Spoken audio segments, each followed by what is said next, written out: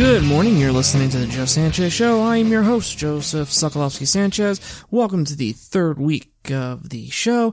This week we have a full show for you today, as always, but first, some news. Again, we are on Twitter at JSSanchez1998. So go ahead and follow me there if you are on Twitter. We have not gotten a Facebook page yet. We're still thinking about doing that in light of everything that's been going on with Facebook. We're still kind of weighing whether we should do that or whether we shouldn't do that, or we should wait till something comes out of this with Mark Zuckerberg having to go before Congress and testify before Congress. However, we are at Buzzsprout. It's the Joe Sanchez Show .buzzsprout.com. We are also on iTunes.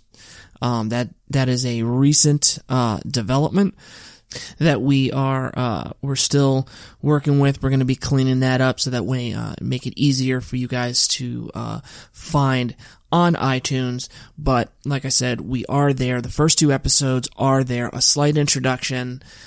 Basically, I introduced myself to you. And to repeal or not to repeal, there are multiple different things that I talk in that show. First thing we talk about is John Paul Stevens and his op-ed to the New York Times. However, this week, again, another busy week. If you guys haven't heard, earlier this week there was another shooting, this time in gun-controlled California, where just like this woman, her name is Nasim Hagdam, complete bag of nuts. Look, long story short, all right, she's one French fry short of a Happy Meal. Just straight up. I spent some time looking at some of her videos and that I could find online, and on, found like one or two on YouTube. Looked at some various different things. I mean, this woman was, she's one Excedrin short of a full medicine cabinet. But, this, report here that I have, from Breitbart, from, Dr. Hawkins, as usual, he's, right on the money, when it comes down to reporting. I mean, she did everything, the background check, the waiting, I think it's a 10-day waiting period. I mean, and yet she still went out and committed a crime. And she wounded three people, and then she splattered her stuff all over the place at YouTube, pardon me. But there's one thing that's similar to this, that's similar to other ones. We keep talking about this, and I think we're going to have, I think as 2A supporters, I think we're going to have to, we're going to have to beat this into the left's head. Okay, there is a way to stop this without infringing on the rights of others. Again, there is a way to do this without infringing on the rights of others. Why do I keep saying that? Why do I keep emphasizing that? Because yet again, when you look at this story, what is the similarity between this and Parkland? Parkland and several other shootings that have been widely publicized. Of course, this one obviously, because the shooter doesn't fit the narrative, disappeared by Friday. But what does this have in common with other shootings? The authority figures were warned before the shooting took place. Yet again. So again, as I've stated before, I've said it in the first show, I've said it in the second show, and every time these come up, I'm going to say it again, if it rings true. We don't have a gun problem. We have a dereliction of duty / people problem. I.e., people in authority are not stepping up to the plate. They're not doing their job. Okay? This could have been prevented.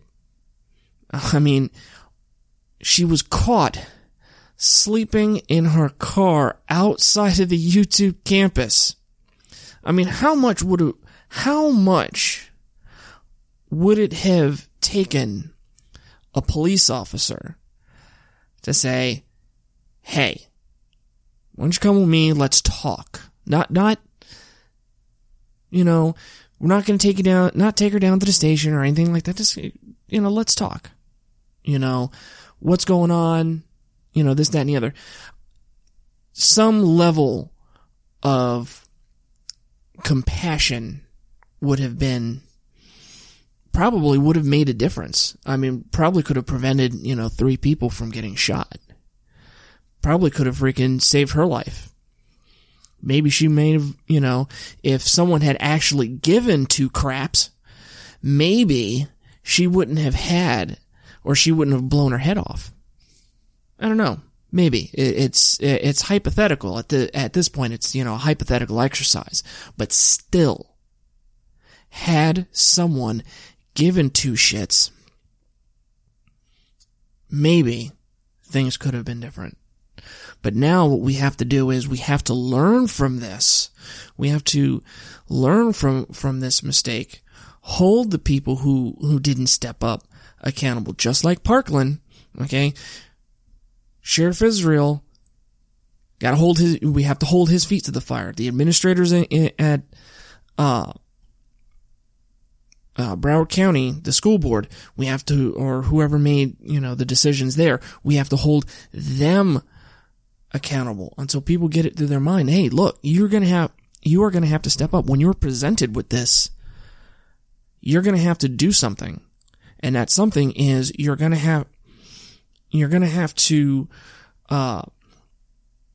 report this, and to make sure that this person who's posing a threat to himself and to the public, that it doesn't escalate. But you're going to have to do so without violating their rights.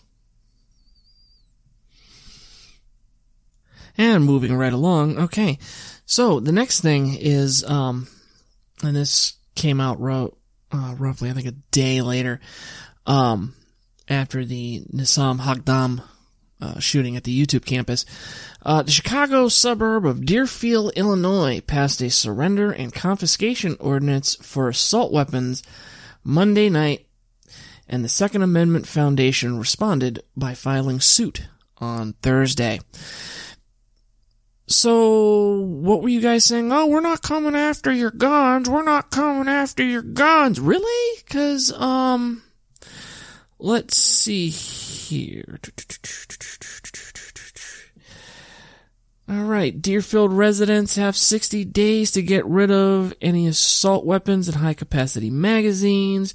This includes being sure no such weapons or magazines are in residents' homes.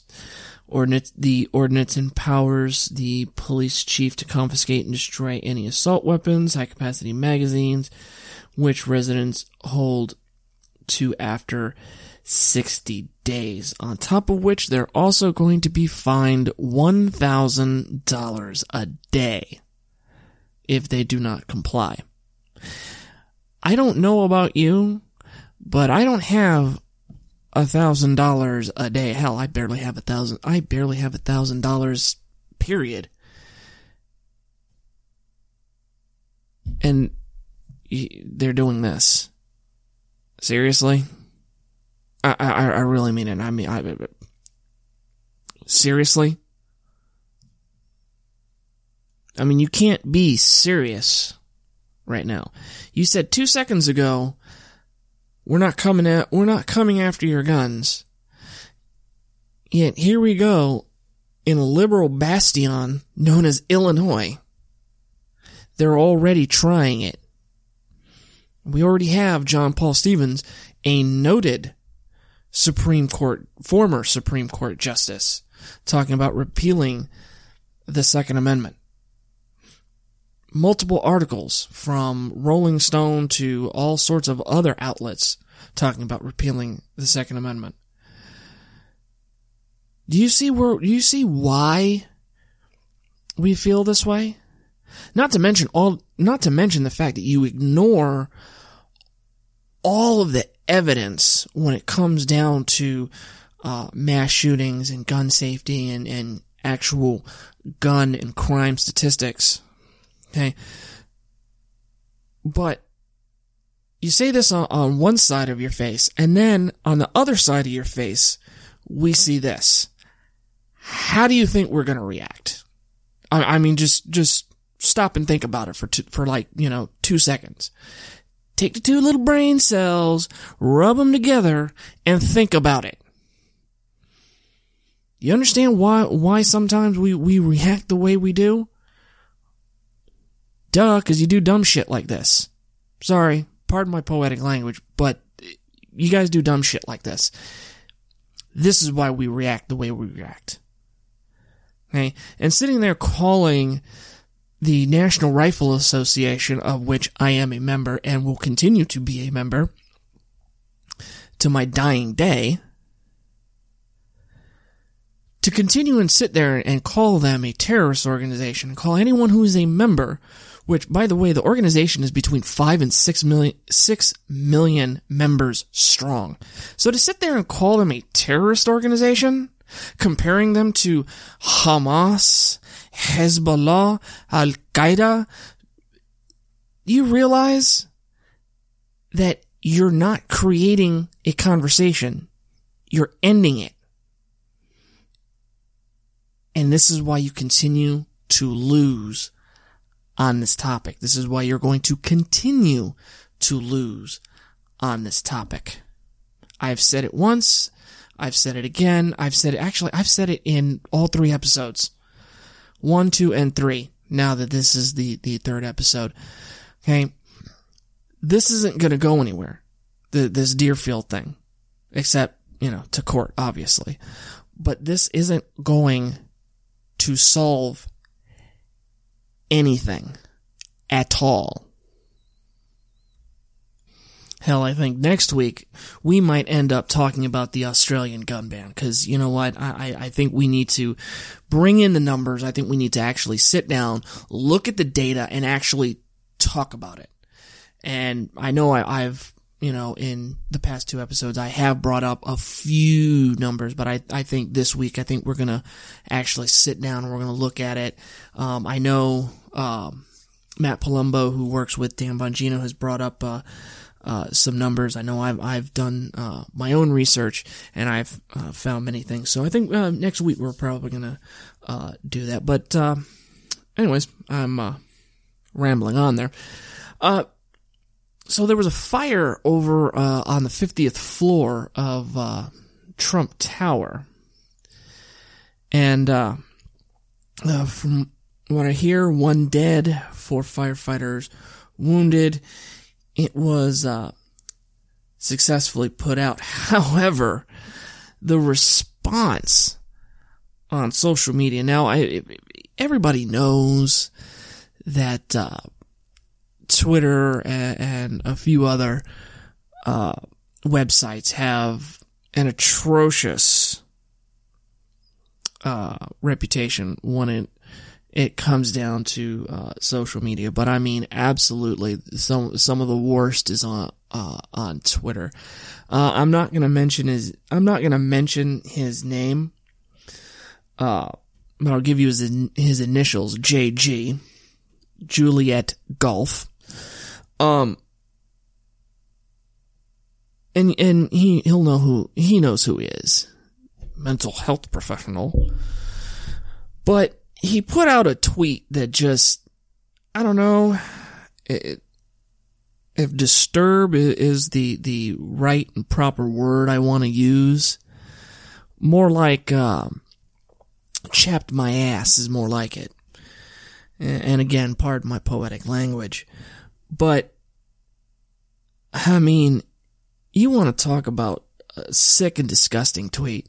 You know, I said it earlier. I was, earlier this week talking with, a couple of friends. I told them I was on, that, I had gone to Twitter, and that I was on Twitter to, you know, advertise my show, be a part of the national conversation as best as I can.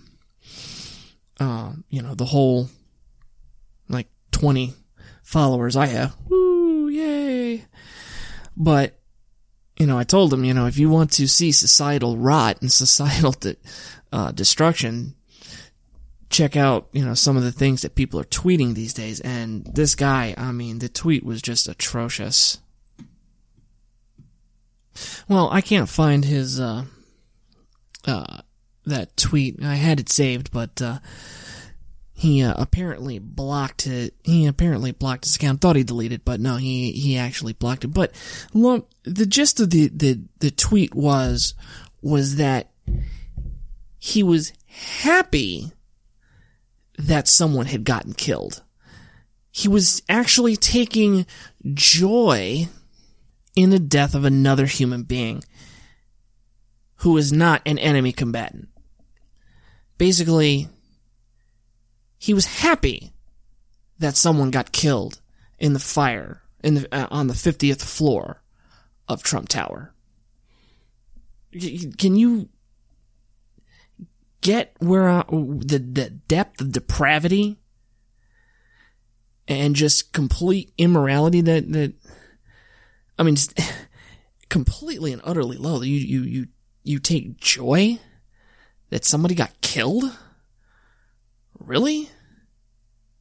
And you wonder why there's a joy or a divide, pardon me, in this country when you get on social media and you put things out like that.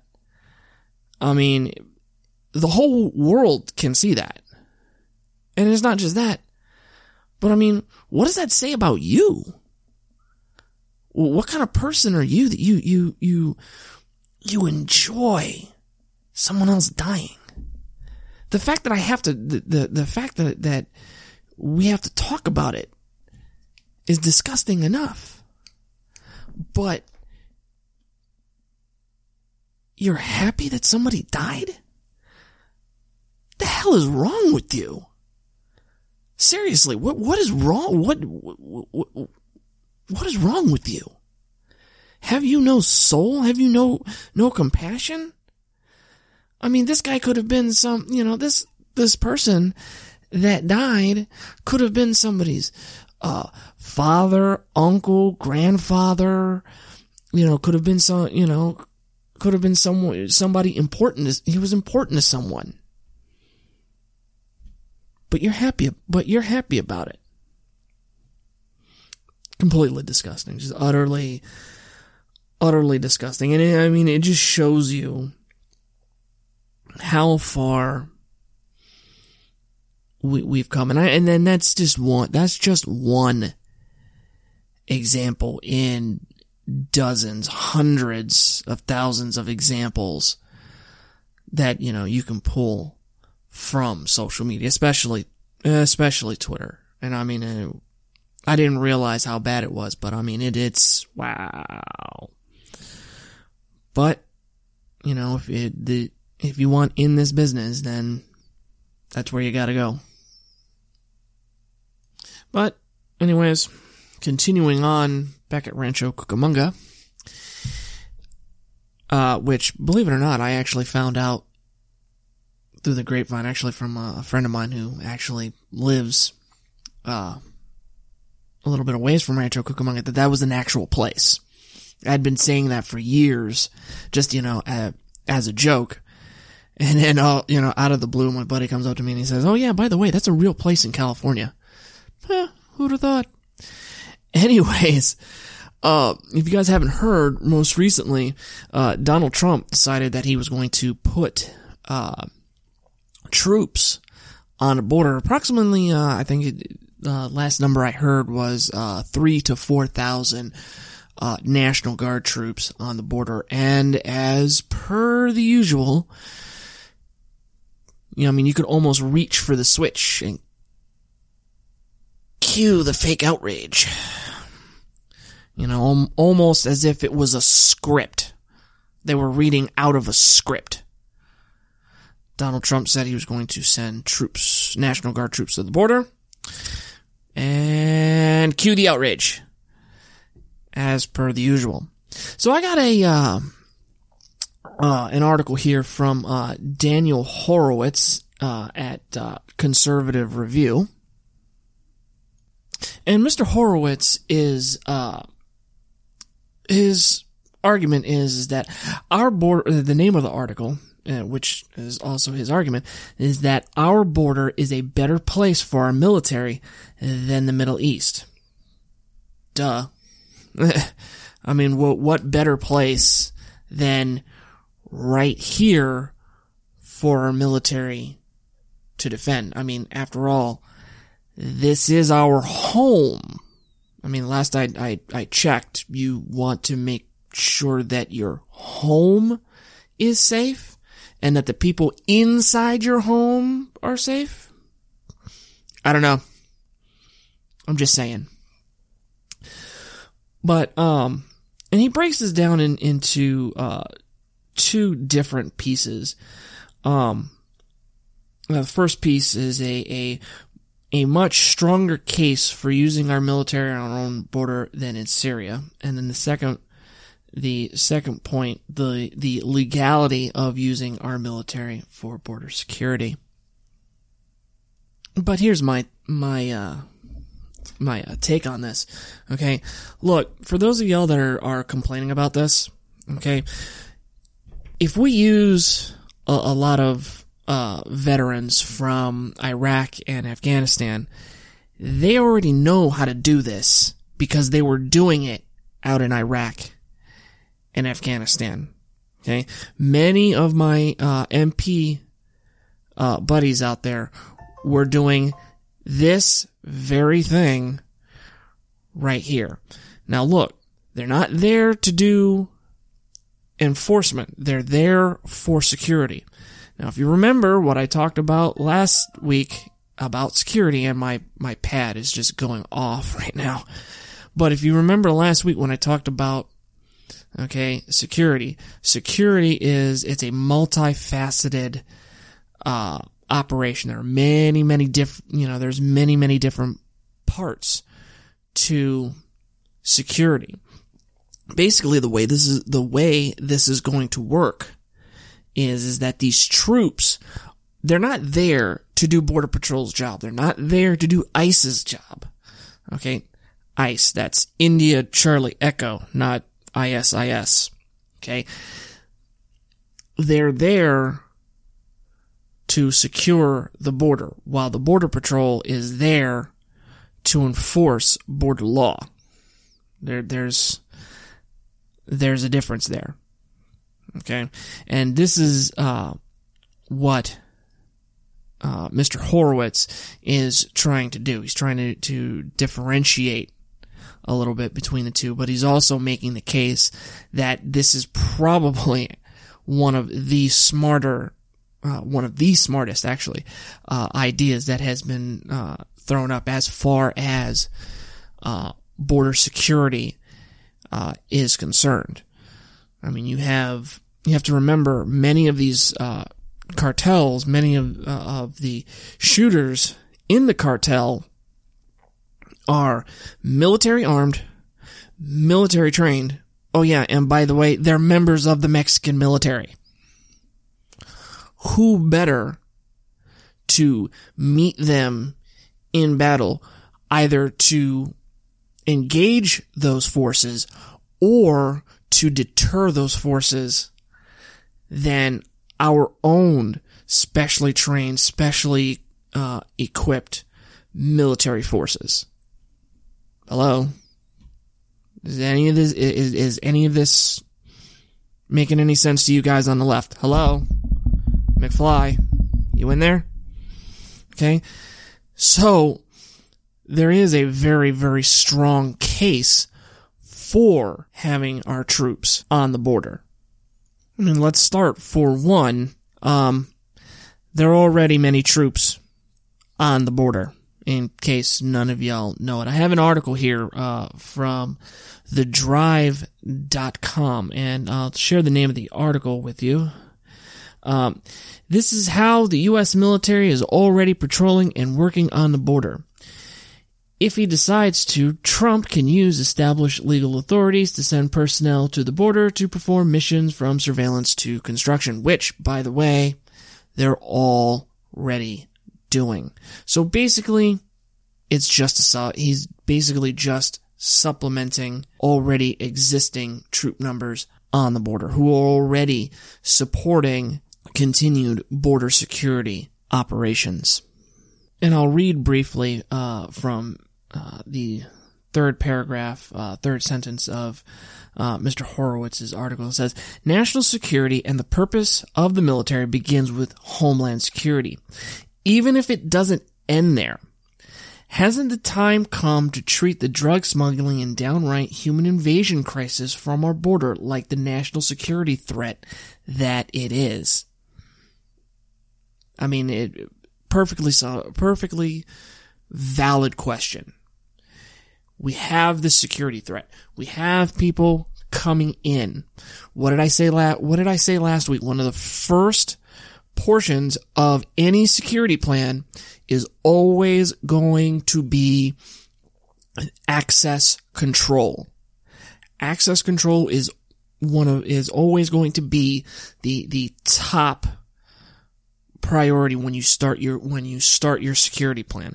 Like I said last week, when I was in the military, when we would build up our field sites, when we would set up our communication, one of the things that one of the first things we would talk about, and we would break up into teams, and we would build our field site. One of the first things that we talked about was, okay, likely avenues of approach. Where are we going to set up our concertina wire? Where are we going to set up, our patrol points? So on and so forth. So that way we can control access into and out of the field site.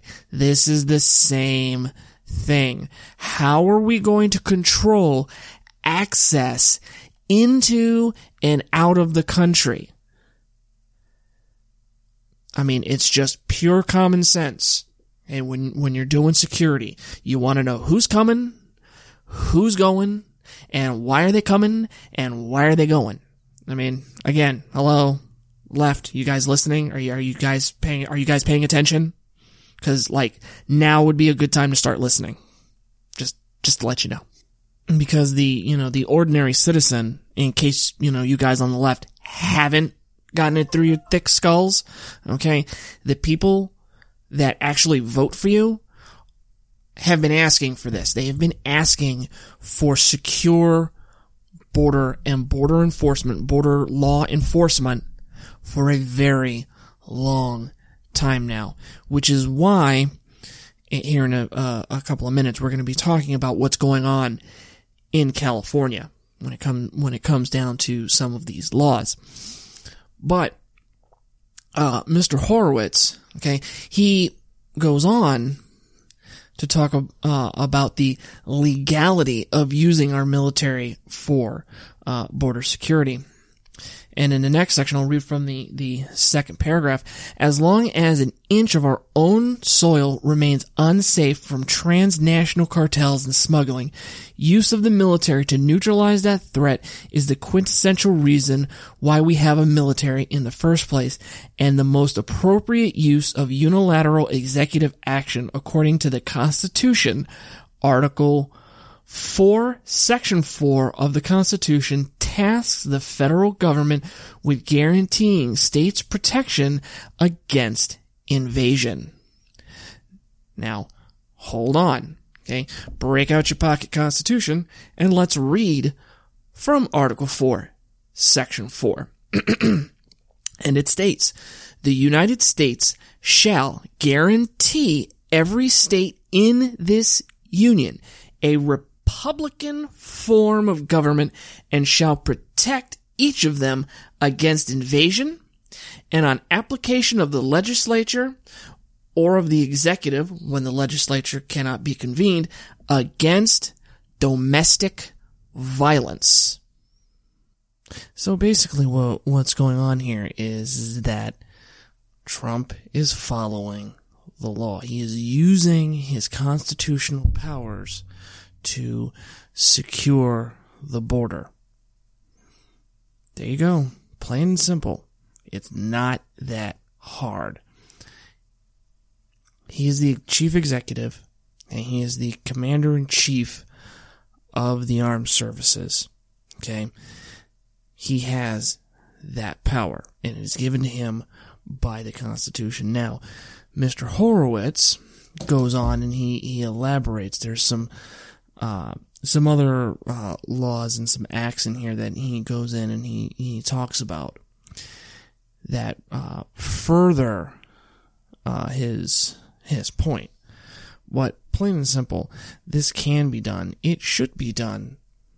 And as a matter of fact, right now, perfect time to do it. You know, if we don't get a good hold on what's going on, we don't do this now. You know, I mean, when are we going to do it?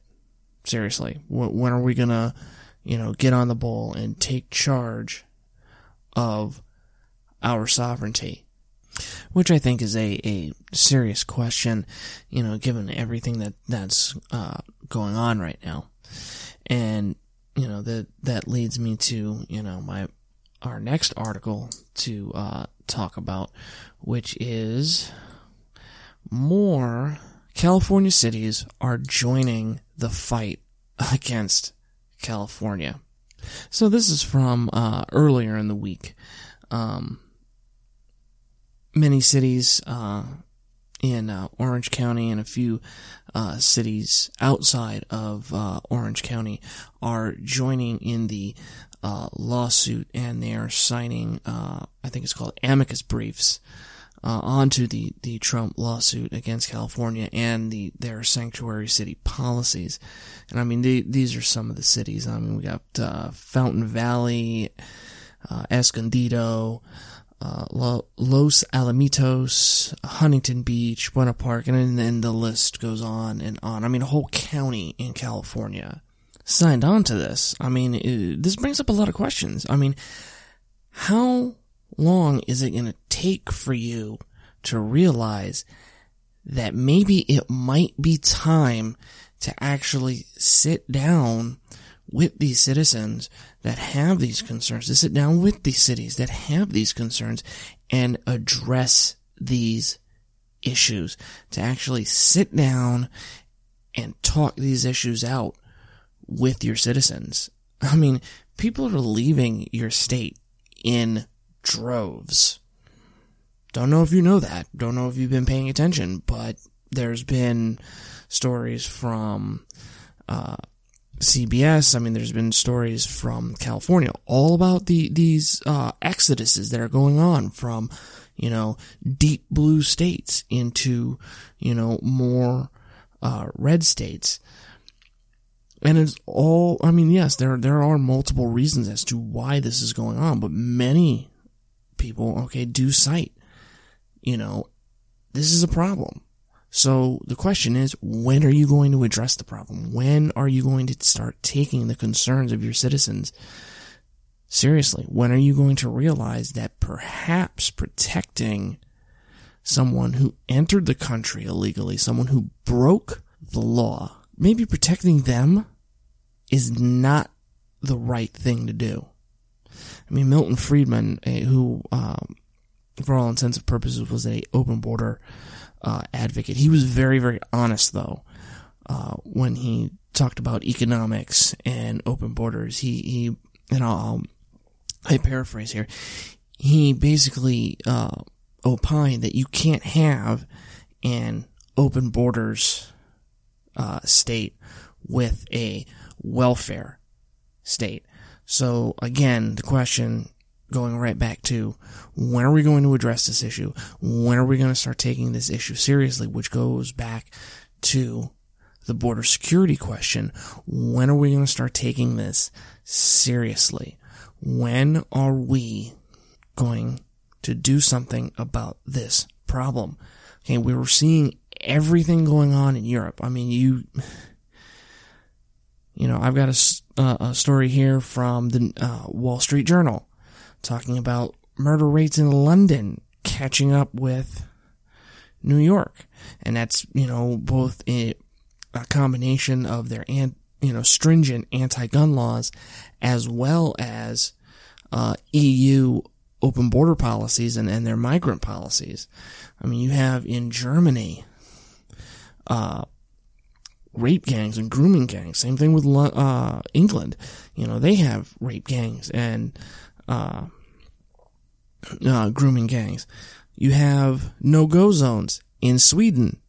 I mean, when are we going to wake up and realize that open borders is not the way to go?